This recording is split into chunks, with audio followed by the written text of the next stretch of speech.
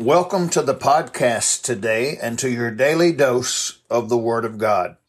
Yesterday, we discussed the attribute that God is wrathful, part 1. Today, we will be on the attribute that God is wrathful, part 2. John 3:36 says, "He that believeth on the Son hath everlasting life, and he that believeth not the Son shall not see life, but the wrath of God abideth on him." I love this verse. It tells us so many things.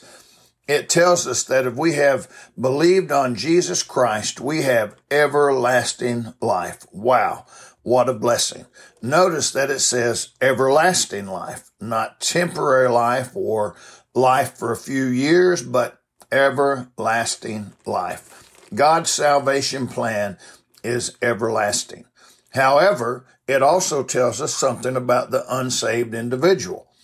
Many believe that they are in a state of limbo while they are alive. However, this verse tells us that if a person has not been saved, that the wrath of God already abides on them.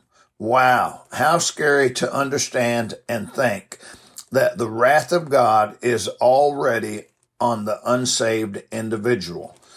If you're not saved, you're lost today. The wrath of God already abides on you. You do not have to wait until you die to be lost. You're lost today. That's why it's so important to tell the unsaved about the love of God. They need to be saved and get away from the wrath of God.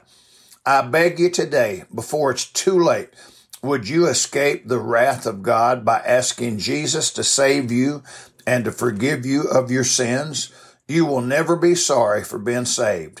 If you're saved, you'll be glad that you escaped the wrath of God when it's poured out. May God bless you today.